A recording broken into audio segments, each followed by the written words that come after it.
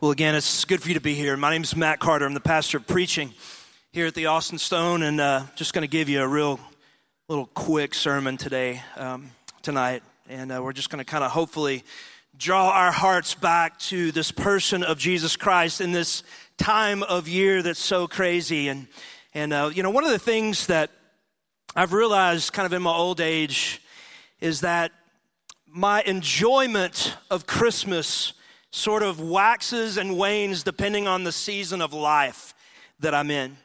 When I was a little boy, Christmas for me was magical.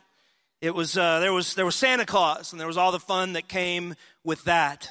And I had a huge extended family, and there were some amazing cooks in my family, and so some really warm memories of those years. In my youth, especially my childhood, Christmas was wonderful. It was magical. And then my teenage years and my young adult years hit. And the fun of and the magic of Santa was not quite there as much anymore. And many of my family members that were older began to pass away. And so our family began to sort of be fragmented. And Christmas was great. But I realized that it lost a lot of the magic that it once had when I was 7 years old. And then something happened. I had children of my own.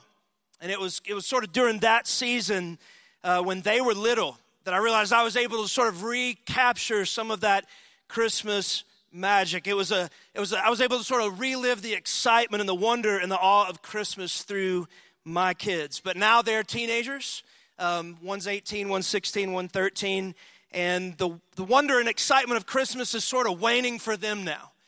We were in the car the other day, and one of them said, he's like, "Dad, it just doesn't feel like Christmas this year." And what I've noticed in myself and what I've noticed in others is that Christmas, and I want you to hear this, Christmas seems to produce in us a hunger. It seems to produce in us a longing inside of us that it's really hard to put our finger on. And throughout the years, I've heard people describe it this way. They talk about a desire to capture or recapture that Christmas spirit that they had when they were a child, or they long for that Christmas feeling that is so prevalent during this time of the year. And so what we do, since we hunger and we long for those things, we try to find those feelings again, and we do things like watch Christmas movies, and we go to Christmas parties, and we go to the Trail of Lights and things like that. But what I'm realizing is that far too often, those things, for me at least, seem to fall short of fulfilling those longings and desires that I find popping up in my heart and in my soul during this time of year. And I've been thinking a lot about that this year, these longings that come up in my heart during the Christmas season. And I've realized that there's something about Christmas that reveals the longing of the human heart for transcendence. There's something about this time of year that sort of shines a light on the longing of each one of us that is inside of us that we have for transcendence and the awe-inspiring things in life. I read a statistic the other day that in the United States, people that are claiming to be Christians are rapidly declining. It's rapidly diminishing. It's nearing somewhere around 50%, whereas about 20 years ago, it was up around 80-something%. It's only about 50% of people claim the name of Christ, and yet over 90%, close to 95% of Americans celebrate Christmas. Let me ask you a question. Why is that? Why does the overwhelming majority of a population that is rapidly choosing not to believe in Christ have all these powerful desires to experience Christmas?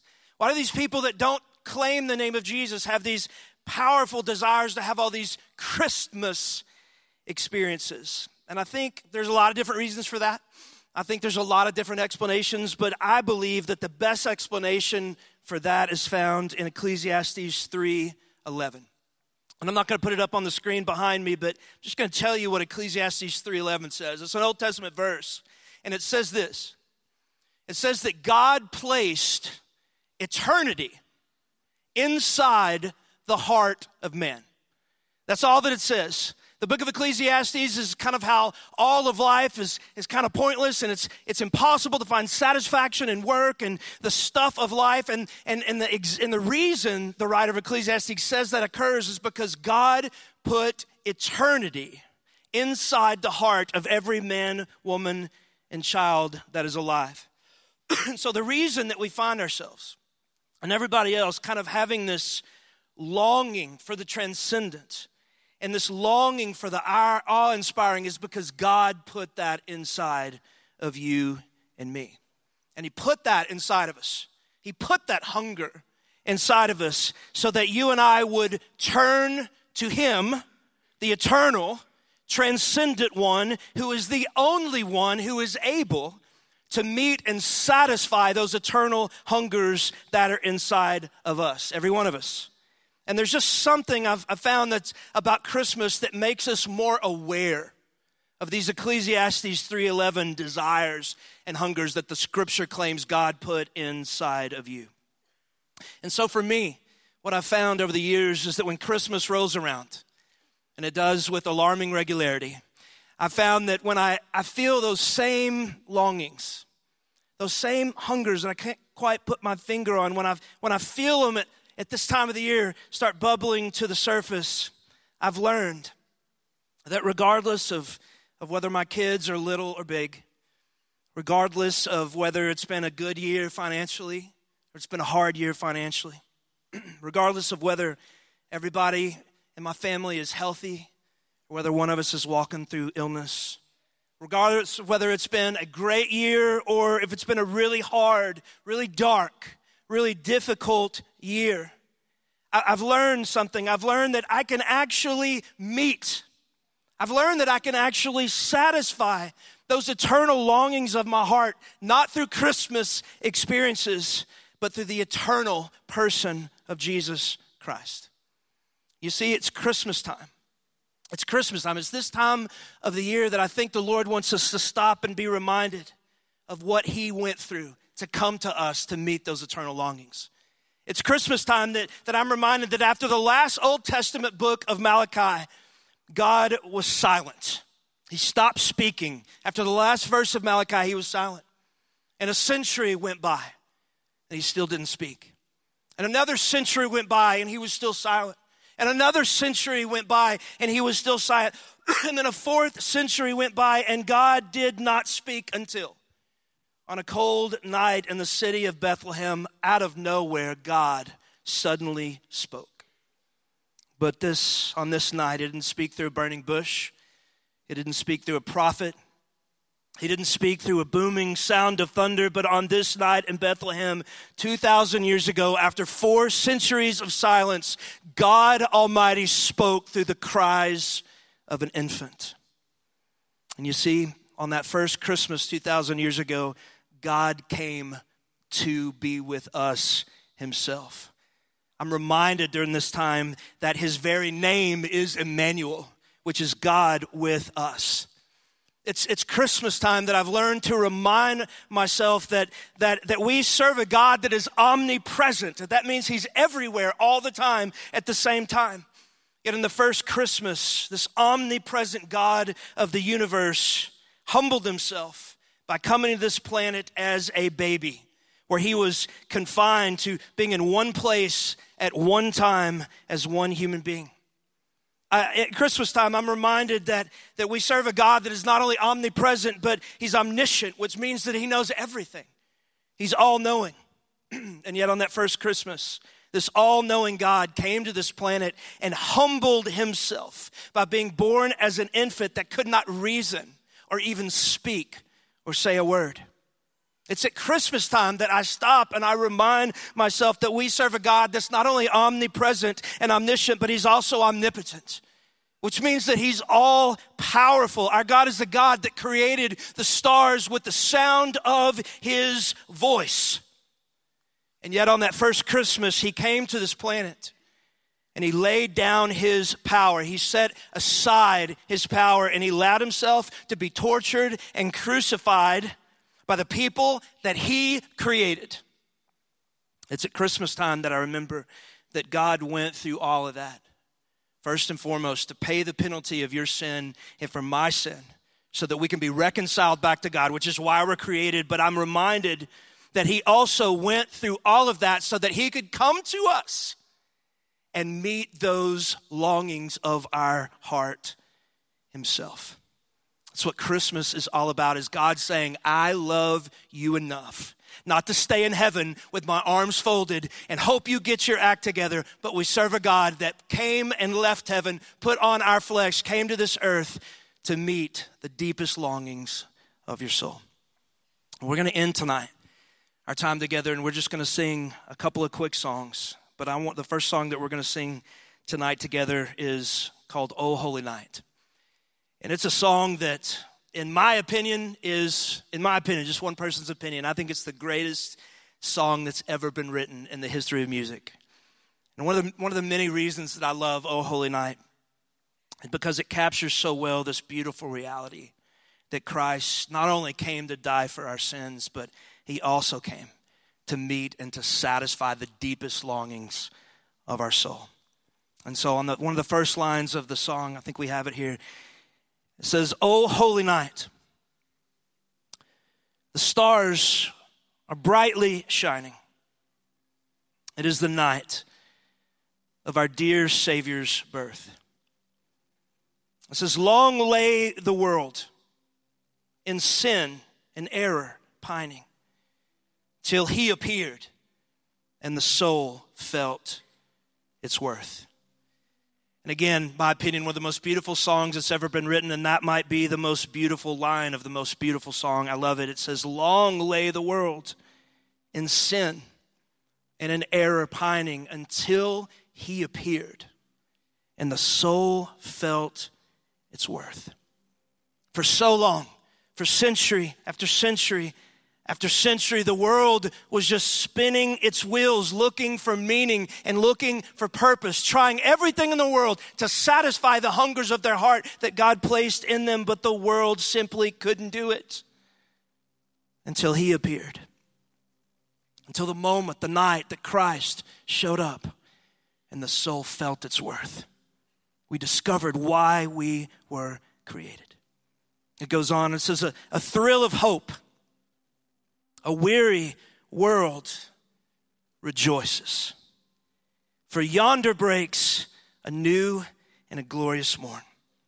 So fall on your knees and hear the angel voices, O night divine, O night that Christ was born. I want to end tonight by asking you a simple question. Before we leave this place and before you jump back into the routine of the craziness of the next 24 hours, I want to ask you this question. Is your soul weary tonight? Maybe somebody brought you here. Maybe you just came here because that's what you do on Christmas Eve as you come to church. But I want to ask you a simple question. Is your soul weary tonight?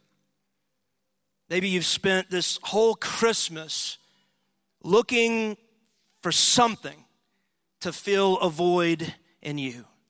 Feel a hunger in you, and it's simply not working. It's not being filled. Maybe you spent this whole year. Maybe even you've spent your whole life trying to satisfy these hungers that are inside of you, and the people and the stuff and the relationships in this world are just not able to do it. I want to end tonight by saying this, that Christ came to this earth to pay the penalty for your sins so that you can be in relationship with God, but he also came for your weary soul to find what it hungers for so that it can be satisfied in one place and in one person, and that's him. It's him. And so if that's you tonight, as we sing, we're going to stand here in just a second, and we're going to sing "O Holy Night."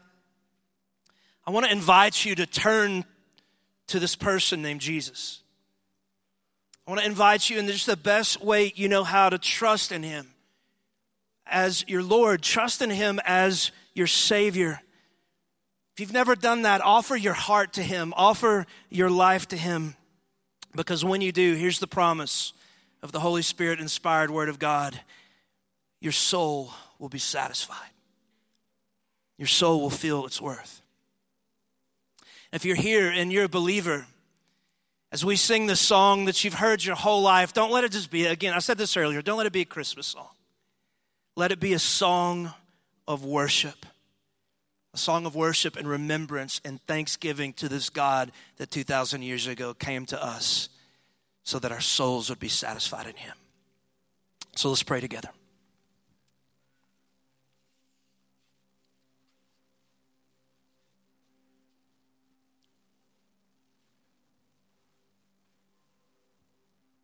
If you're here tonight and there's never been a time in your life where you've said to God, Lord, I pray that you would forgive me of my sins. I want to trust in Christ, in Jesus, who died on a cross to pay the penalty of my sins. I can't think of a better night than tonight on Christmas Eve to do that very thing.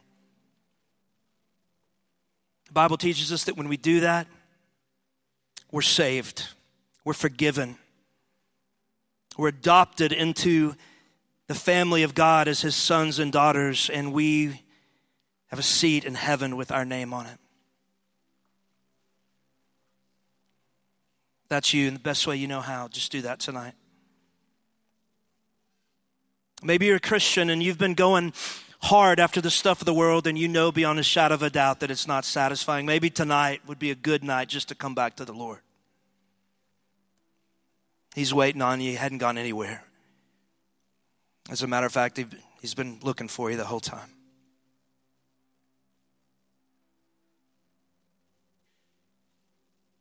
Father, we love you. I thank you that your word is true. I thank you for its power. I thank you for its clarity.